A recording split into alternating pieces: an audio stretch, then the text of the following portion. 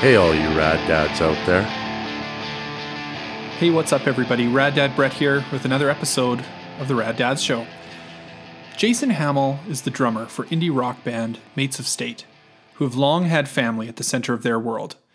First, Mates of State is a duo, the other half being Jason's wife, Kori.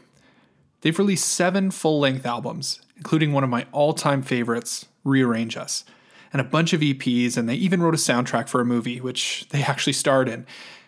And secondly, for years the band has toured with their kids in tow.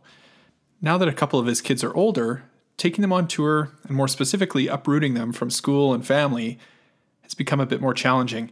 And Jason has, at the same time, taken on new artistic pursuits in producing, marketing, and branding, in film, TV, music, and more.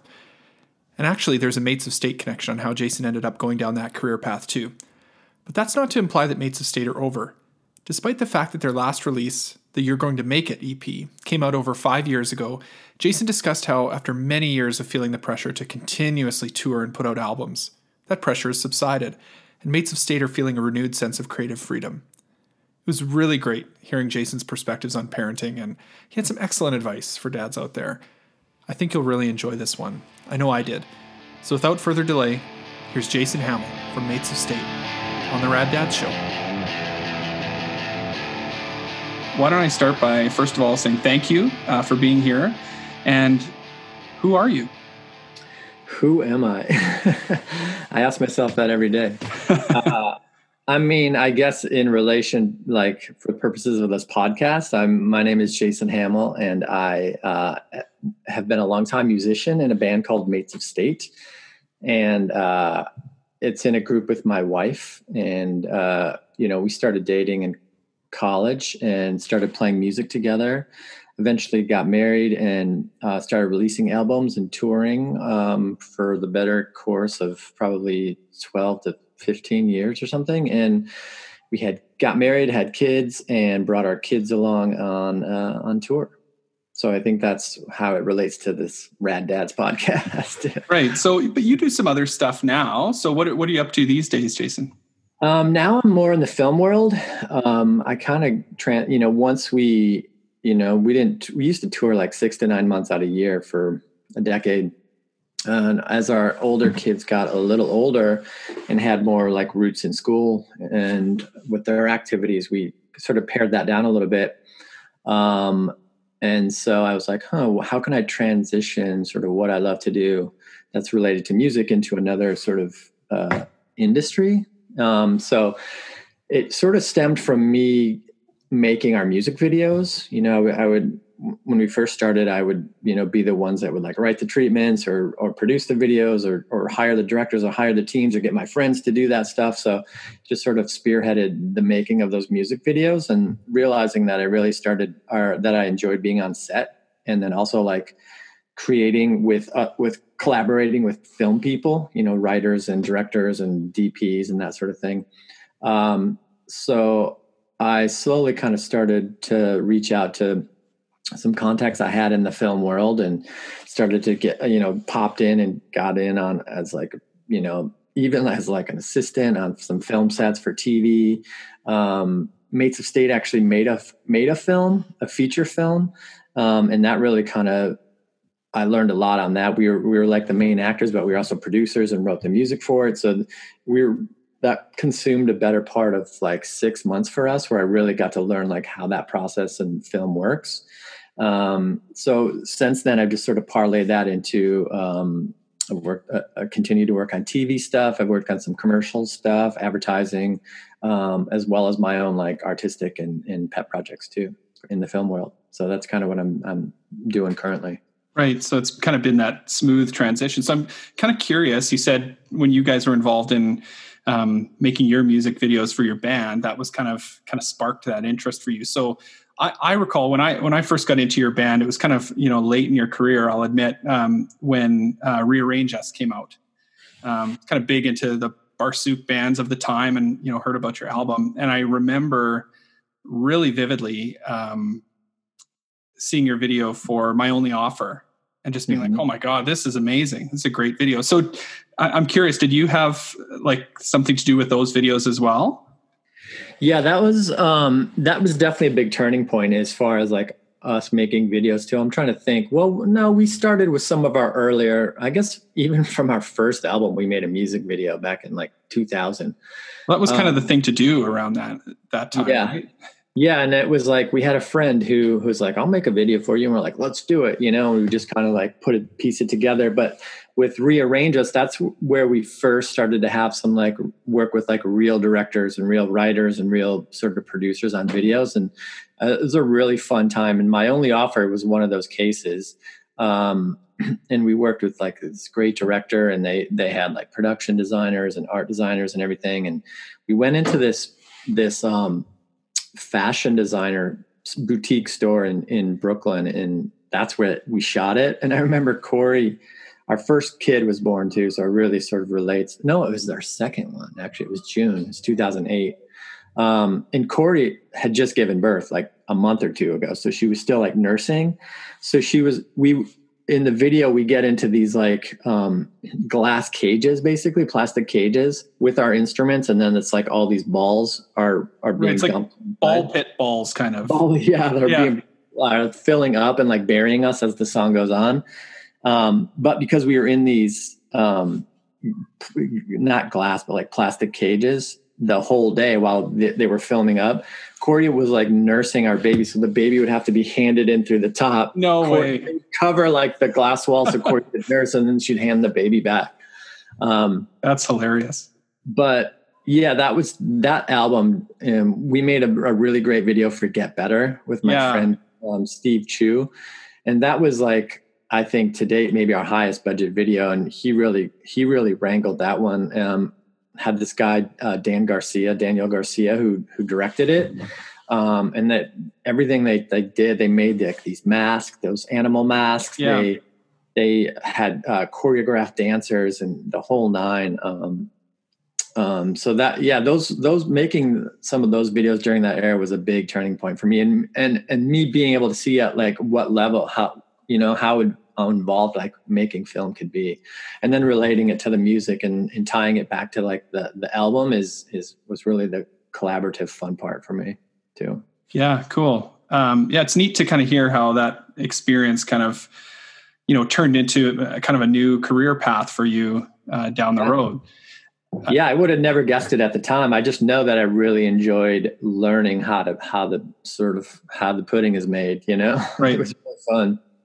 Right. So you have mentioned you guys have 3 kids. So quite notoriously, I remember around the time Rearrange Us came out, I think Kori was like writing a blog about it's like Band on the Diaper Run or something like that, right? Yeah. And I remember lots of kind of coverage about your guys' band and how you brought the kids on tour, and it was kind of like a family band thing. Now you guys have. At that time, I think you had 2. You just mentioned, right? So you said June, and what's your oldest daughter's name? So Magnolia is 16 now. Okay.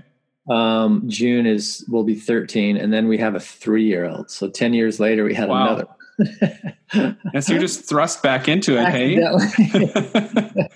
Yeah, but it's been great. It's been like such an awesome like new dynamic to the family. It's like seeing like the older 2 now be like older, especially like the June, the middle kid was like the baby before, and now she's like a big sister. Right.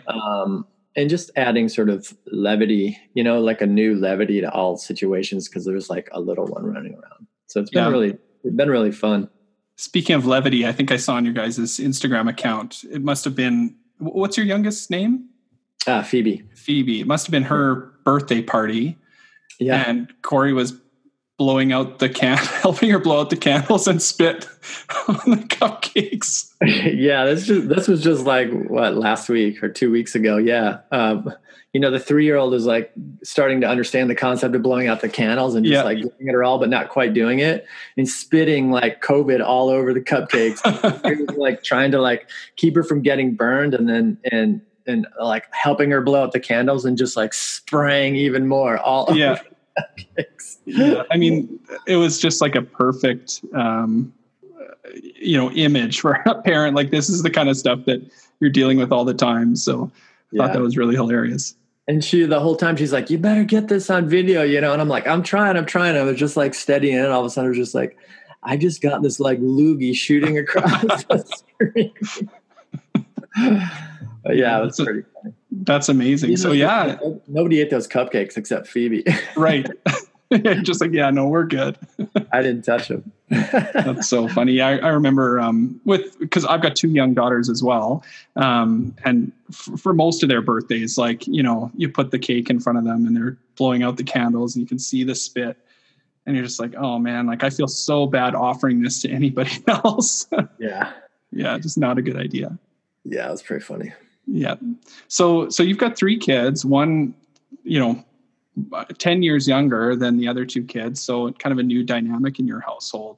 What's that kind of transition been like? Has it been easy for you guys? Like, it's like riding a bike, having a baby, a toddler around? Yeah. As far as like the parenting stuff, yeah, that's just like riding a bike. It comes back to you. You think like, oh, do I even remember how to do that? But you don't even think about it. You're just like, oh yeah, changing diapers and feeding them and making sure you get like routines and that sort of thing.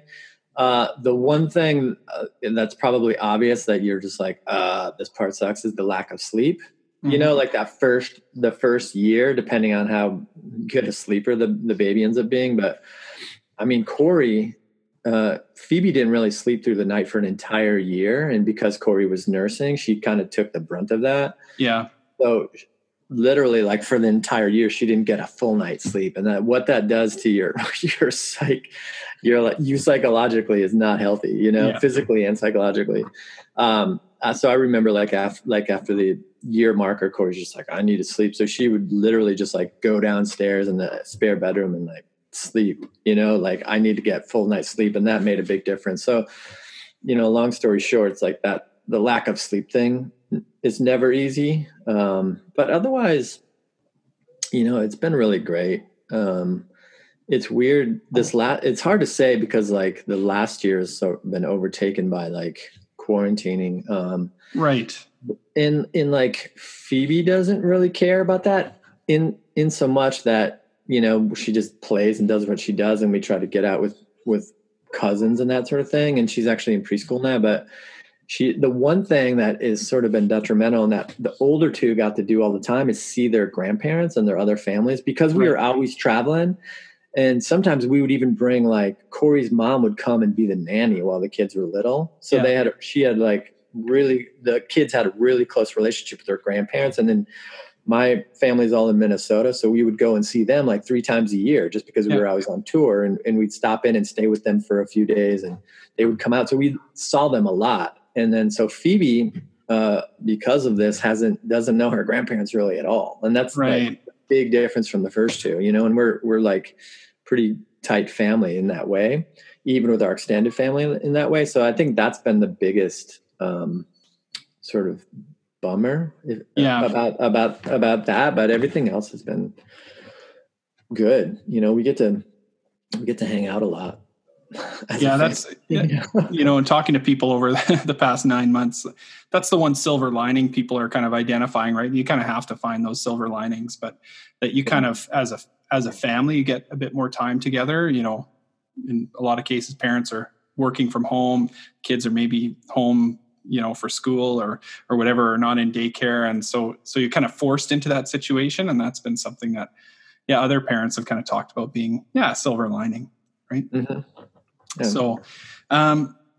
So you've got 3 kids. You kind of talked a little bit about that change in dynamics. Are you seeing sort of the older kids taking on a bit of that maternal role a little bit, or being interested in that? I guess I see that a little bit with so I've got a 5-year-old and then a 2-year-old. My 5-year-old is so funny, like kind of likes to mimic the way we parent, right? And she'll kind of say, "Oh, that's so cute, Nora." And, you know, she's like kind of trying to be the mom. I mean, it wouldn't be kind of pretending for your older kids, but do they kind of like having that, you know, younger child around? Yeah, you know, in certain instances, I would say it's very episodic because of their ages. You know, like the oldest one just got her driver's license. Okay, and because she's, you know, mostly doing school remotely, when she does have a chance to to do stuff for herself. She wants to do stuff with her friends. So it's not like she's like begging to babysit, you know? Same with, and then sort of like June, it was cool to see her going from, being the older sister or the younger sister to being like a bigger sister now. And she would, you know, she's 10 years older, but she would be like teasing Phoebe. And I'd be like, you're teasing a baby. And I was like, well, that's what bigger sisters do. They tease their younger sisters, you know, regardless of the age. I think it's just like a natural instinct of almost like well, that's how you know, teach the younger ones things, is you got to like tease them into it, you know? And that, I thought that was kind of funny in a way, but she's also like very protective of her too, you know, like you can see like, she's like, oh, they're aware of like, oh, she's near the stairs or whatever. So I think that instinct stuff, and that's cool to see. And I think that's been really good for both girls to have that experience now too. Yeah. Cool. Like think of somebody else and see like, oh, a younger person and what you have to do to help them sort of, you know, protect them all the time, because otherwise they'll just like jump off a cliff. You know? Right. So Jason, this is the Rad Dads show. So do you consider yourself a rad dad? A rad dad. I try to be. I try to be a rad dad. So what does that mean to you? What's a rad dad?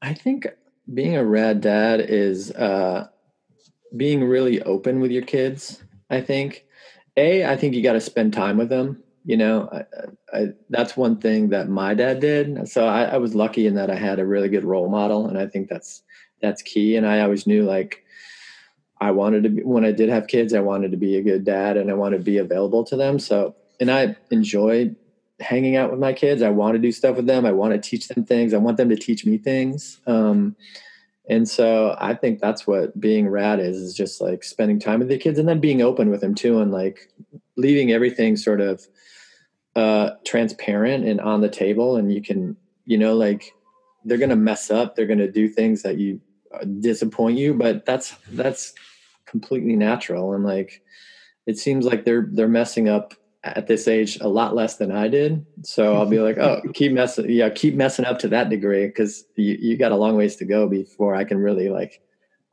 get after you for it. So what do your kids think about what you do? Like your older kids at least have been a big part of that. It sounds like. What do they think about your career? And I guess their parents being, you know, well-known musicians. I know that, you know, they were up until about age 8 or 9. They were a lot of time on the road, maybe 10 for Maggie, spent a lot of time on the road traveling. And I know that they really liked that, you know, and I know they like spending time on the tour bus and seeing all these different places and, you know, traveling abroad and that sort of thing. And I think they missed that. I remember when we first started slowing down touring, they're like, we want to go on tour again, you know, and we're like, well, we do too, but the circumstances just aren't right for it right now.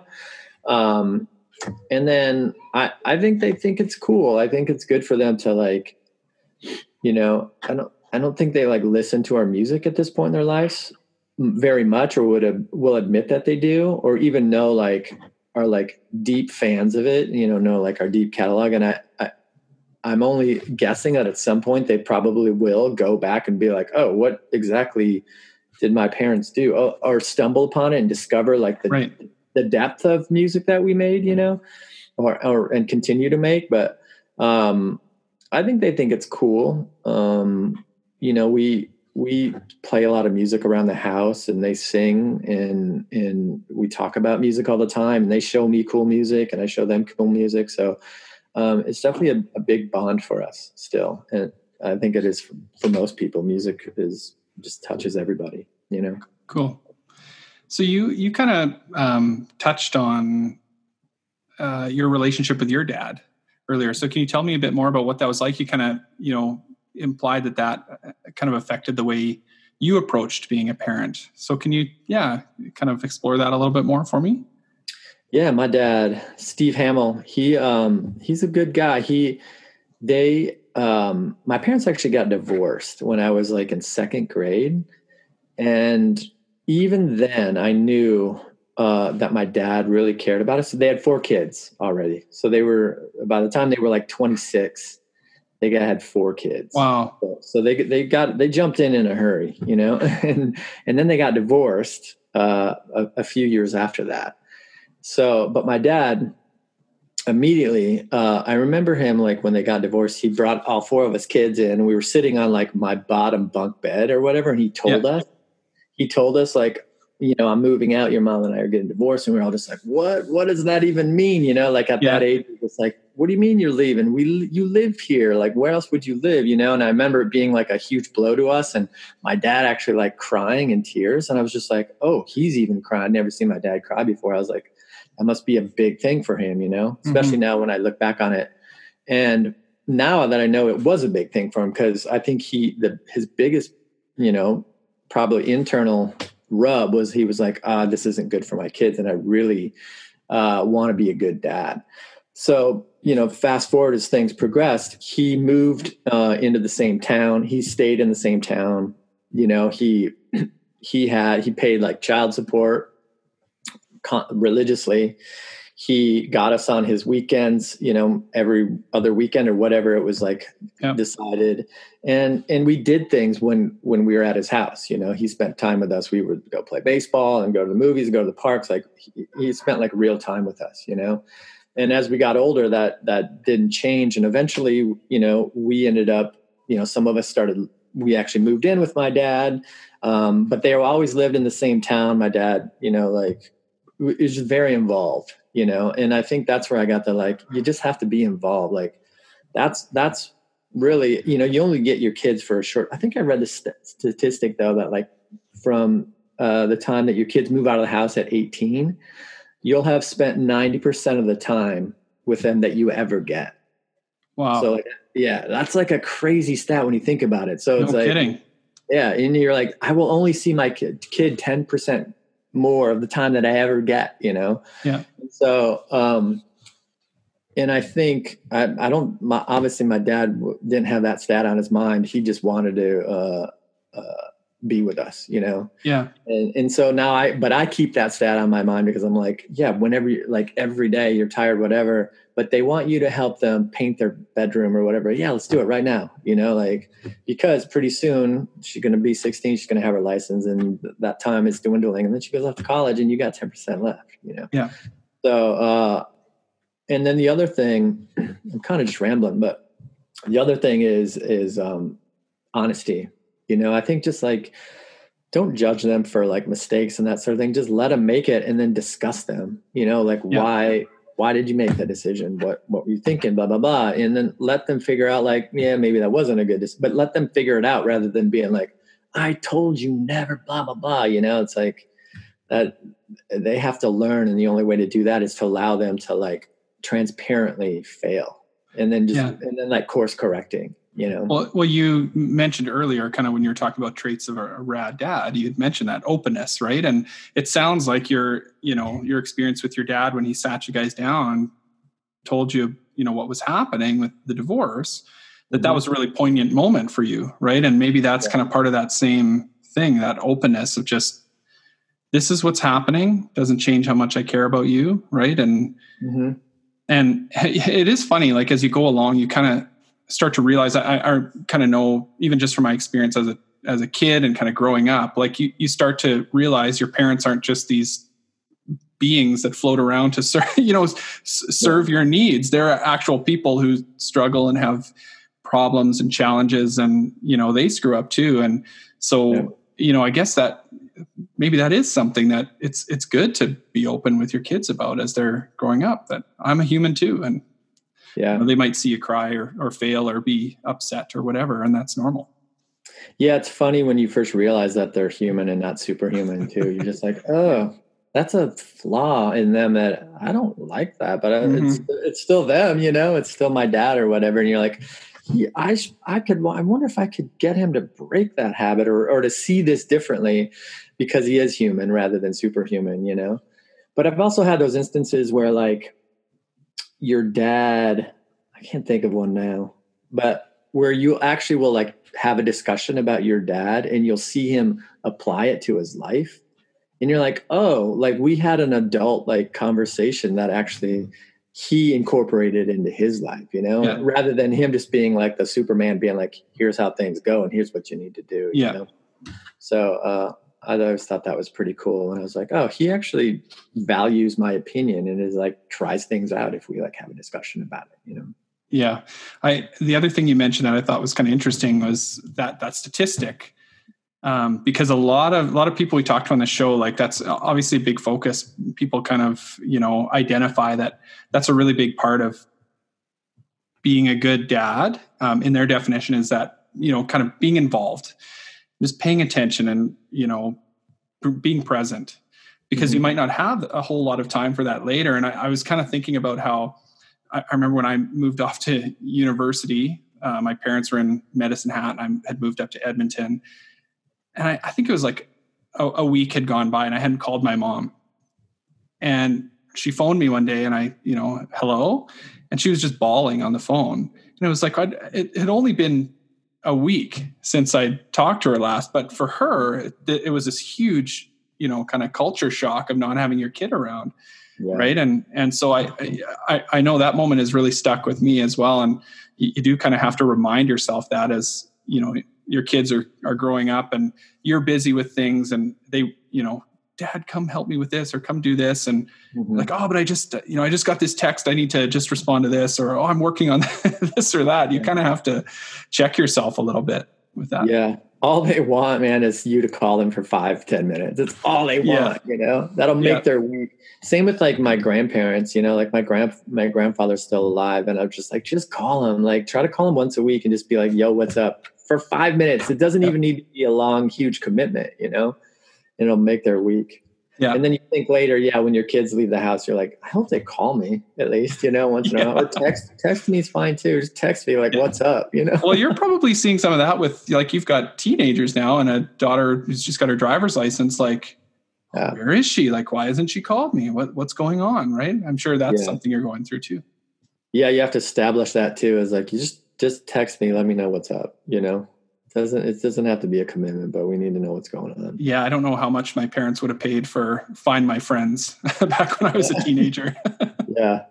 Yeah, different era. Yeah, for sure. So I'm going to take you back a few years to when your first daughter was born. So did you have any fears about becoming a dad? Fears. I think initially, I knew I always wanted to have kids, and Kori, I always saw eye to eye on that. We knew we would have kids together. I think the one fear we had it would be, especially when we were building our career in music at the time, I think we thought it would derail that.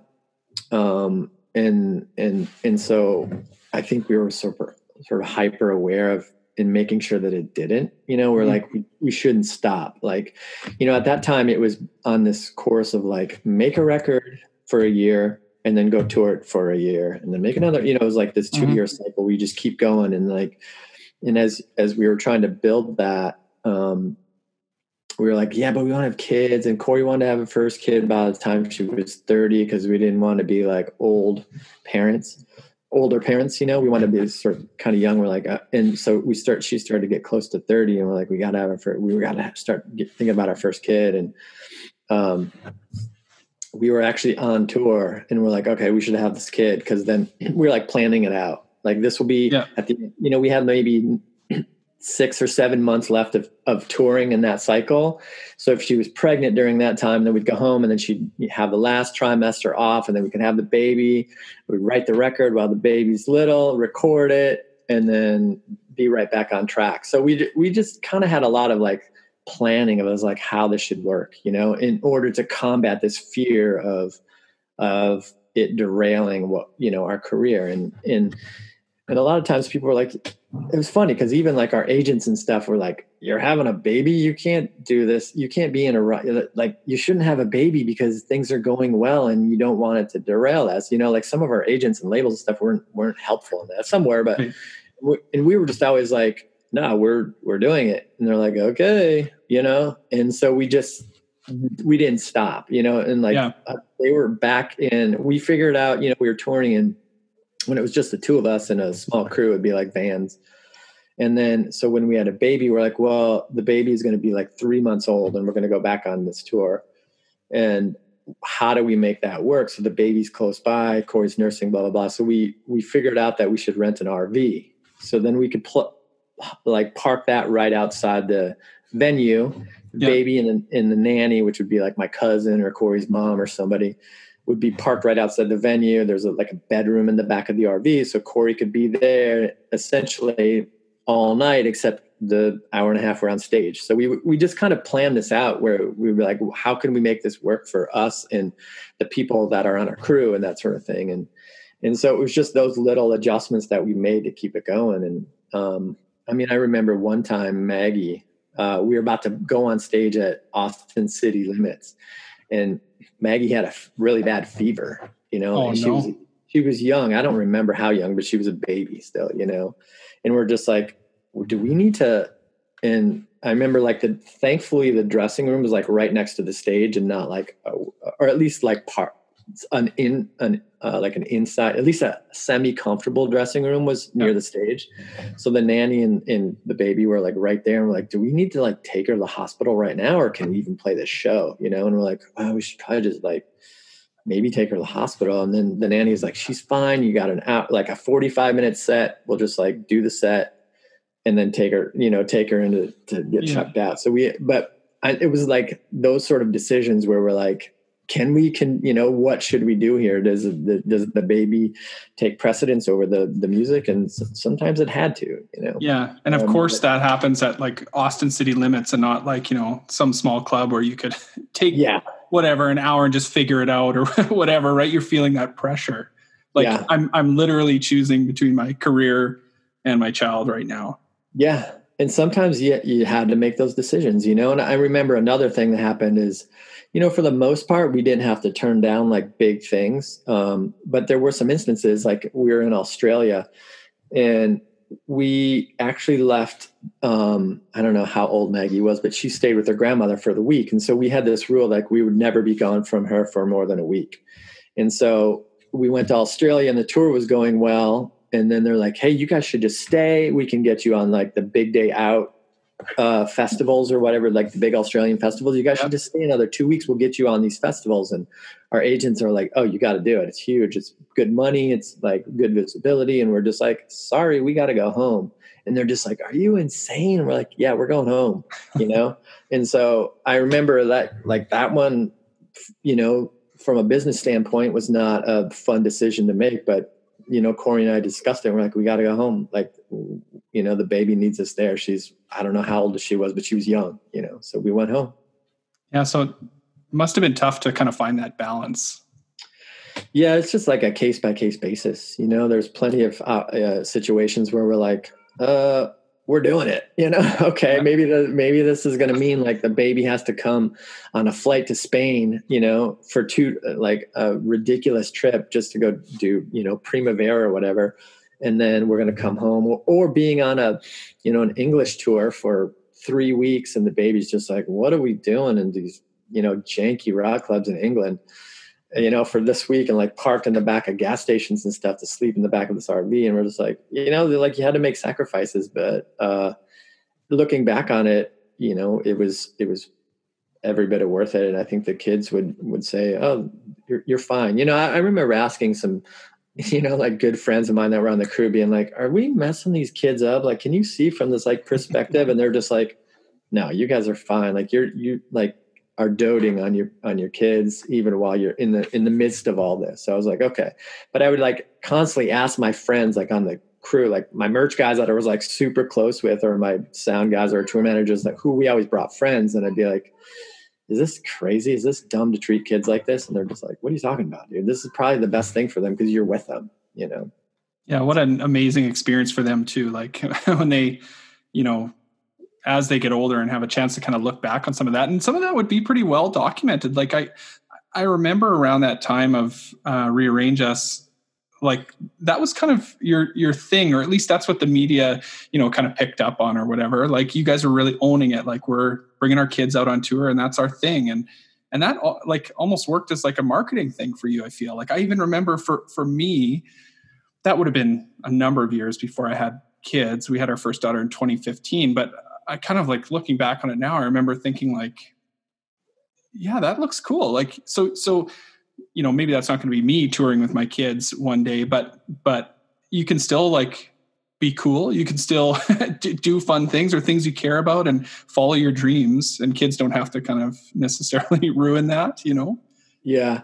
Well, that was always like the catch-22 of it. It was like, okay, it's cool. You guys, it's like punk rock, what you guys do is like punk rock, but you're a family. Like is it like domestic? Like that's not punk rock, And so it was always this like, are we punk? Or are we not punk? And I was like, well, it's pretty punk to just decide to bring kids on tour, but it's also not punk to just like, want to be like a family and be like, I'm a dad, I'm a rad dad, and just own that aspect of it, and I don't know. And I think what I ultimately came to a conclusion of was like, it's punk rock across the board just to be who you are and own who you are. And so I was like, and that's all we did, and like, it became sort of this like media touch point just because it was unique-ish at the time, and that we didn't hide from it. Some people would be like, some people are in relationships and bands and they don't want that to be a focus at all, or they deny it to, but we were just like, yeah, this is who we are. And they're just like, well, what's that like being, married and having kids in a band? And we're like, it's not like anything except our lives. It's just like what we would be doing if we're just happen to be touring while we're doing it. It's just our life. So the two really aren't separate. It's not like a thing it's like to be. It's just the thing. Yeah, I think like, from a kind of fan perspective, people always like to feel like they kind of know who they're listening to, right? Or, there's more of a connection than just, I like your album. They kind of feel like they're kind of part of your world. And that's something I think you guys have done well. I know that's something you probably have to balance out, like not kind of oversharing or whatever. Mm-hmm. And you want to think about that, especially it's probably harder now too, as we're in kind of the social media age, right? Mm-hmm. That's a bigger topic. Like, what do you share about your kids and your family and all that kind of stuff? But that was always, I think, something that was really cool about what you guys did. So how do you think being a dad has changed you? God, probably in so many ways. I've been a dad for a while now. How has it changed me? I mean, I think it's probably made me think about myself a lot less, and think about like decisions that I would make maybe in the past and be like, I don't want to do that, or I shouldn't do that because of what that could mean for my kids or my family. Mm-hmm. And I think just being less selfish, too, is just like, I want to, rather than always sort of doing the things that I want to do, it's like, well, what do they want to do? What would they prefer to do rather than like running around doing our crazy thing? And I think it probably stemmed from like always bringing them on tour, like we're doing our thing, and like, and there's a certain aspect of that is like cool and shows them that you should be doing your thing, like no matter what. But you have to bring your family, your people along, so to speak, to the degree that they want to be brought along, and I think that kind of carries over into my daily life too with the kids. Is like, oh, are you guys interested in, doing this? I'll take you with, or if not, then, like I'm really, for example, like I'm really into mountain biking, and I'm always like trying to get my older two girls to like, hey, you want to go mountain biking? You want to try this? And they're just like, nah. And I'm like, okay, I guess I won't go mountain biking right now, even though I really want to go mountain biking, Right. What do you want to do instead? So I think that's sort of an example of like, not always just doing like first the thing that you want to do, but like, yeah. And it's not that easy, right? Like, especially I think in the beginning, like as you have kids, your whole life leading up to that point, it is just about you. So that transition can be really hard for people. Yeah. So it's like, how do I adjust to this new life of where I have to kind of think about somebody else before me, and weigh that out. That's a really hard question though, for me. I mean, are you are you able to like see the way that you change?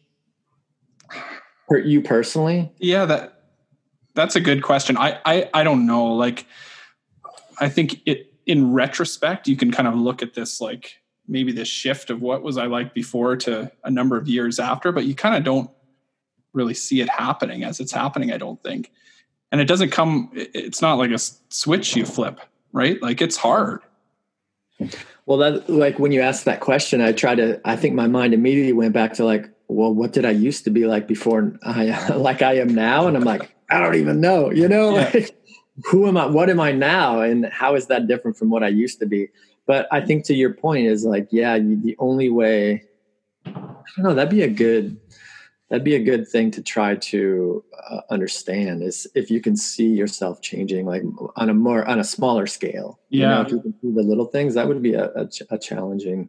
Well, and who has time to even like go like explore that or have insight into that? Because like you even talked about earlier, like that first year with a baby is like a total whirlwind. Like I even look back on with both my kids, like that first year after they're born is like, no sleep, you're just having to kind of adapt to every situation on the fly. You can't plan anything ahead because maybe the baby's hungry, maybe the baby's crying, maybe they need to sleep or whatever. And so you almost just are like in survival mode, I feel. So it would be hard to try and have that insight.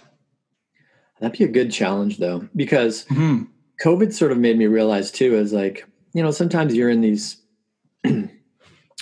like situations, you're like, well, this is what life's like right now, and you're like, okay, so right now I'm working remotely, and then the weekends are the times that we like do this, like one kid's got like a dance lesson or whatever, and you do that on the weekends.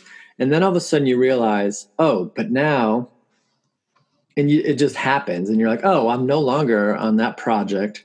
So now my weeks are filled with, I have them pretty open.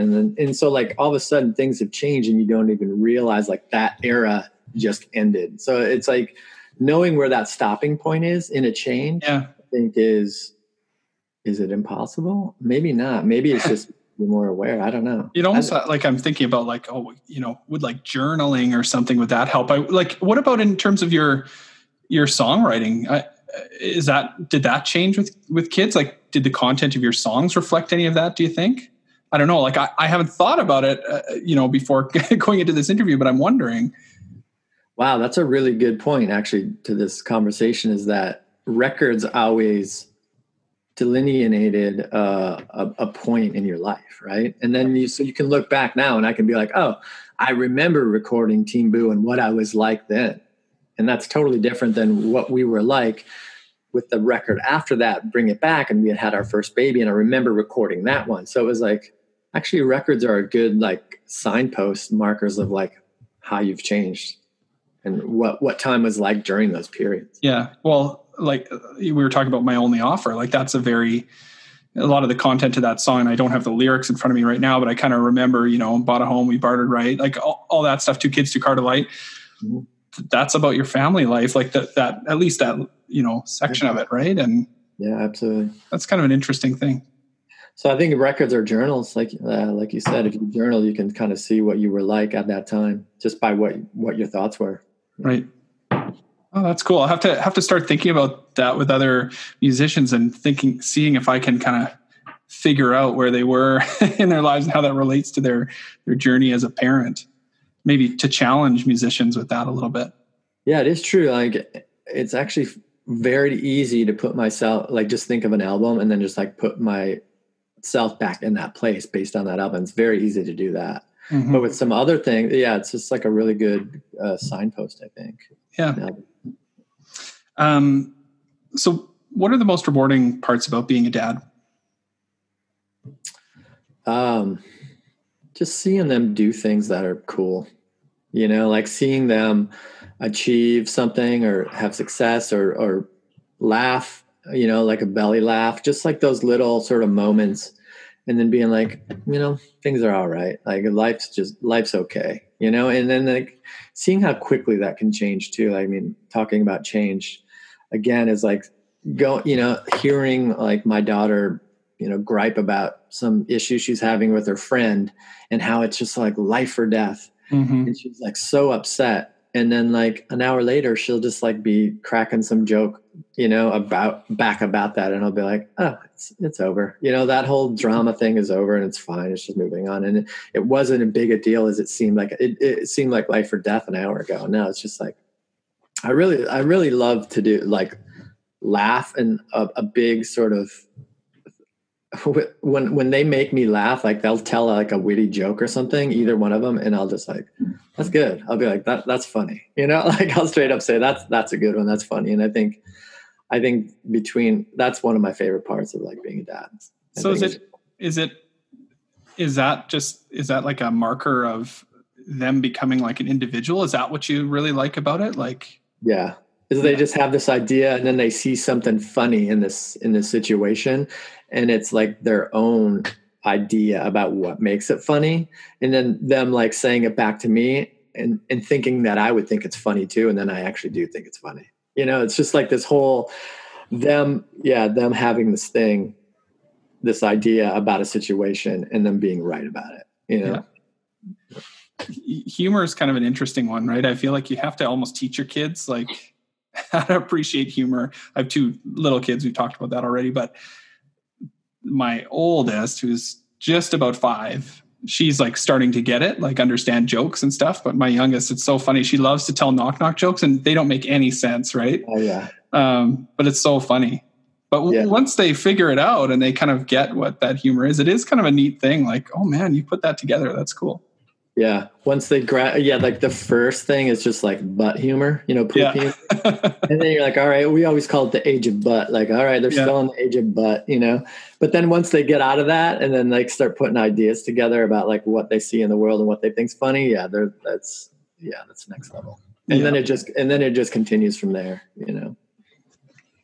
So we have talked a lot about kind of what your experience has been with your kids on the road and how you guys have kind of managed that. Now that's changed over the last few years. It seems like you haven't probably been doing that as much, especially with your kids being a bit older. You talked about them being kind of rooted in their lives, right? It's a little harder to pull them away from their friends and school, and those things are a little bit more important. What have the last number of years looked like in terms of kind of managing that? And I know you guys maybe haven't been doing as much musically. You've been focusing on a kind of a new career as well.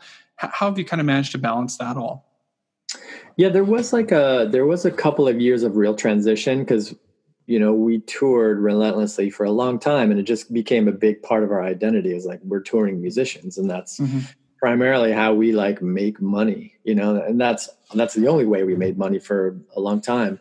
And so at first I think it sort of hit us hard. We were just like, oh, we could keep touring more and more and more, but it's like, I don't know. We wanted to get off of that train for a minute, but at the same time, we didn't want to get off that train because it's like, that was such a big part of our identity. So, there was, it was like a lot of discussions and like us just trying to figure out like what the next steps would be, and I think the hardest part was just like not being able to, while we were trying to figure out like other ways to like make some money, is like not having the time to create and make music together, whereas we used to do it, 6 or 7 days a week, hours a day, whittled down to a few days a week. And that I think was the hardest part for us, is just not being able to create in the way that we had been creating together for a long time.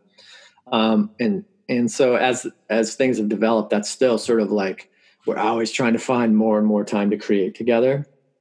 And there'll be like bouts of it, but it won't be like full on the way we had. So that's been the hardest transition. But also it's, in a way, it's really sparked, the inspiration to want to do it even more, because for a while, because we were just on that train, it became sort of like, we got to do this next, we got to do this next, and you got to do better than the last time, and you got to blah, blah, blah. Maybe we should try to write it like this so that it sells more, and all that kind of those thoughts that just come along with like a growing successful business in art, or music. Right. But because we didn't rely on it so much as our main financial piece, then we've just had that inspiration to just create together and just like get in the room and just like make music, and whatever comes, just like back to just like honest music, rather than not thinking like, well, how will this fit on a record, or what will the label say about this, Right. that kind of thing. So I think that's been a really good thing, and then now seeing what's happening with touring bands, and that it's non-existent, and it's going to be probably for the better part of 2 years. In a way, it seems like, oh, maybe that's, maybe we got a little bit ahead of the curve in that. And it's worked out better for us in this situation, is that we were like, not now being like, oh, I got nothing. Yeah. It went from 100 to 0. Whereas we sort of like tailored it down and slowly slowed it down over the course of a number of years. And then might be able to buy in some time to get it revved back up to where we want it to be, Right. So it sounds like having that bit of maybe a break, obviously that transition was tough to get used to, kind of that new, I guess that maybe it's a more domesticated life, or more, typically domestic life versus what you were doing before. But they kind of say absence makes the heart grow fonder. Maybe I'm kind of hearing that that's sort of what's happening with regards to your music. Like you guys kind of have a renewed interest in that. Yeah. And when we do write songs together, we're really sort of rejuvenated and super excited. And we're like, oh, we still got it in us. You know what I mean? We still have that spark, and we feel like we have good songs to write yet.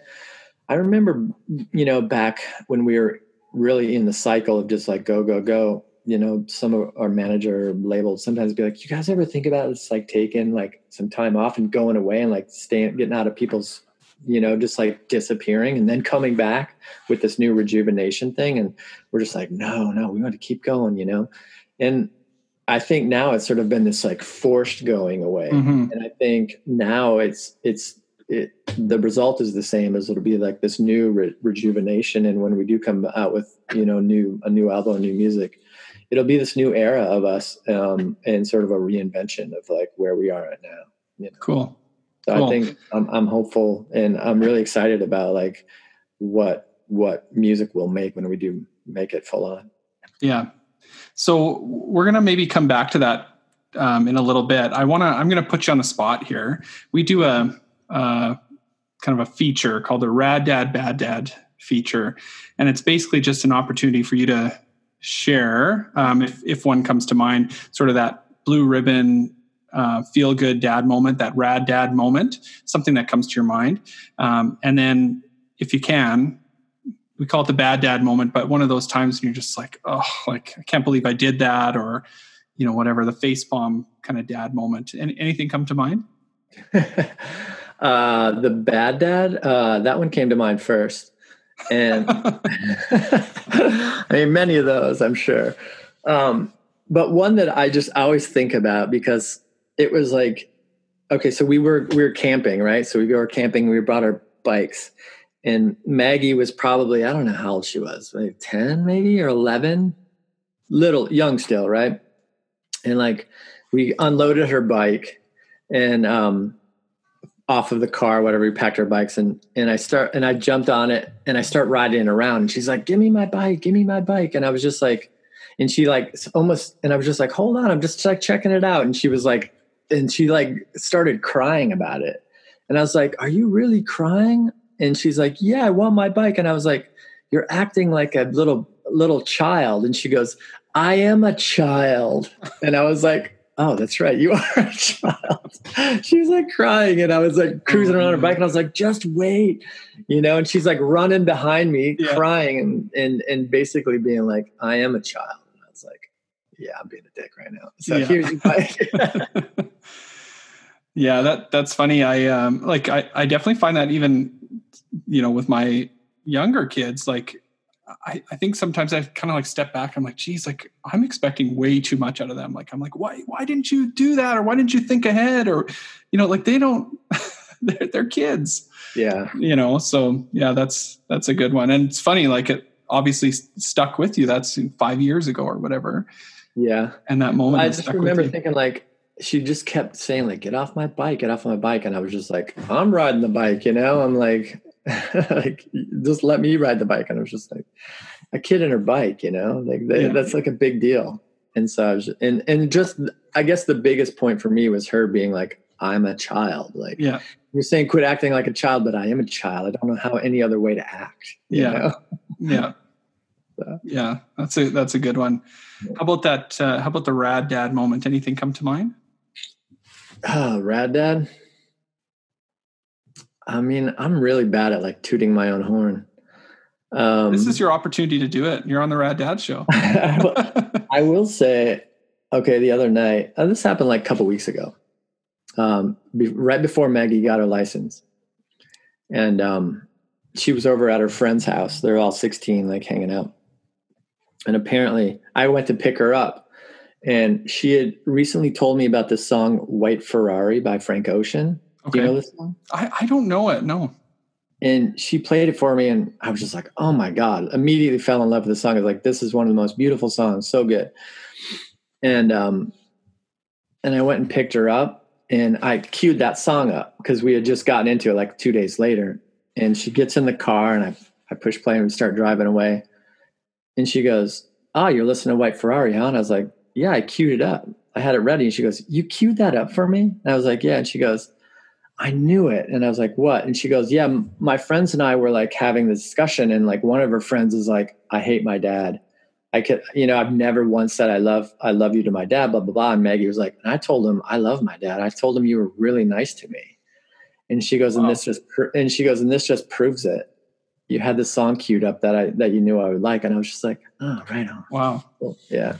Yeah. I mean, small gesture, but like obviously really meaningful to her. Right. And for her to kind of express that to you, that's really cool. Yeah. That one, that really hit me. And then the fact that she was just discussing that with her friends. Yeah. You know? Yeah. Listen to the song. The song actually is a key important part to that entire story, because you listen to that song on top of the story, and it's just like, I'll go check it out. I've had friends over the years telling me to check out Frank Ocean. I just have never really gotten around to it, so I will after this. Yeah, White Ferrari. I mean, it's on Orange or whatever that famous album is. Yeah, but it's a great song. Cool. So what's next for you, Jason? We kind of have maybe hinted at some some new Mates of State material maybe at some point down the road. Where are things at? What can we expect from Jason Hammel in 2021? Oh man, there's so many things that are sort of bubbling under, I guess, a little bit. Number one, we're going to make a new Mates of State record. Awesome. Kori and I. Kori's working on some music project of like piano stuff. We have a grand piano, and I don't know if you know this, but there's huge playlists. A lot of people just like go to Spotify and like put in like piano pop songs or whatever. Yep. And it's all background piano music. Yep. So Kori's making some albums with that. Cool. To pop those in, and I'm helping her record them. I have done some acting things recently, and I'm in still working on some acting classes. So I'm always working on projects with that. I'm working on some film stuff, some friends who are writers, and I'm going to produce them. So there's cool. I don't know, ton of stuff. I got a children's book in me. So wow, yeah, there's a lot of possible stuff. So where's the kids' book in the process? Still kind of in the formative stages? Yeah, it's just all outlined, but I haven't written it yet. But I have it heavily outlined. Awesome. Yeah. Well, that's exciting. Well, Jason, it's been really cool talking to you today, and kind of getting to hear your perspective on parenthood. You have a unique one, given your experience of having your kids on tour with you. So that's been really cool to hear. Any words of wisdom for dads out there listening? Maybe their dads, maybe their dads to be. Yeah, just spend time with your kids. That's all they want. And the more time that you spend with them, the more you understand them, and if you're not around them, if you're constantly being like, well, I got to do this, I got to do that. I mean, you don't even need to sit around and like constantly think of things to say. I recently heard this thing too. It's like, you can just sit in silence with them. And sometimes that's the best thing, it's just like in your car ride, you don't have to constantly be like, oh, it's awkward if I'm not trying to engage this conversation, just like let it happen naturally. And, but the more time that you spend with them, the more you know them, and it doesn't matter what you're doing. You don't even have to do anything fancy. You're just with them and available to them. That's really the only thing I got, is be with them. Yeah, that's great advice. Well, thanks again for your time today, Jason. All right, that was Jason Hammel on the Rad Dads Show. Thanks so much to Jason for joining us. If you liked this episode, it would mean a lot to us if you drop us a review on iTunes. And if you're looking for more Rad Dads content, find us wherever you get your podcasts, or give us a follow on social media. On Instagram, you can find us at @rad_dads_show, and on Facebook at @raddadshow. And now, you can also look us up on YouTube for some video interviews as well, including this one. Lastly, Rad Dads is first and foremost a community organization aimed at positive parenting, and you can check out what we do over at raddadsyeg.com. That's raddadsyeg.com. Thanks for tuning in. In the meantime and in between time, stay rad.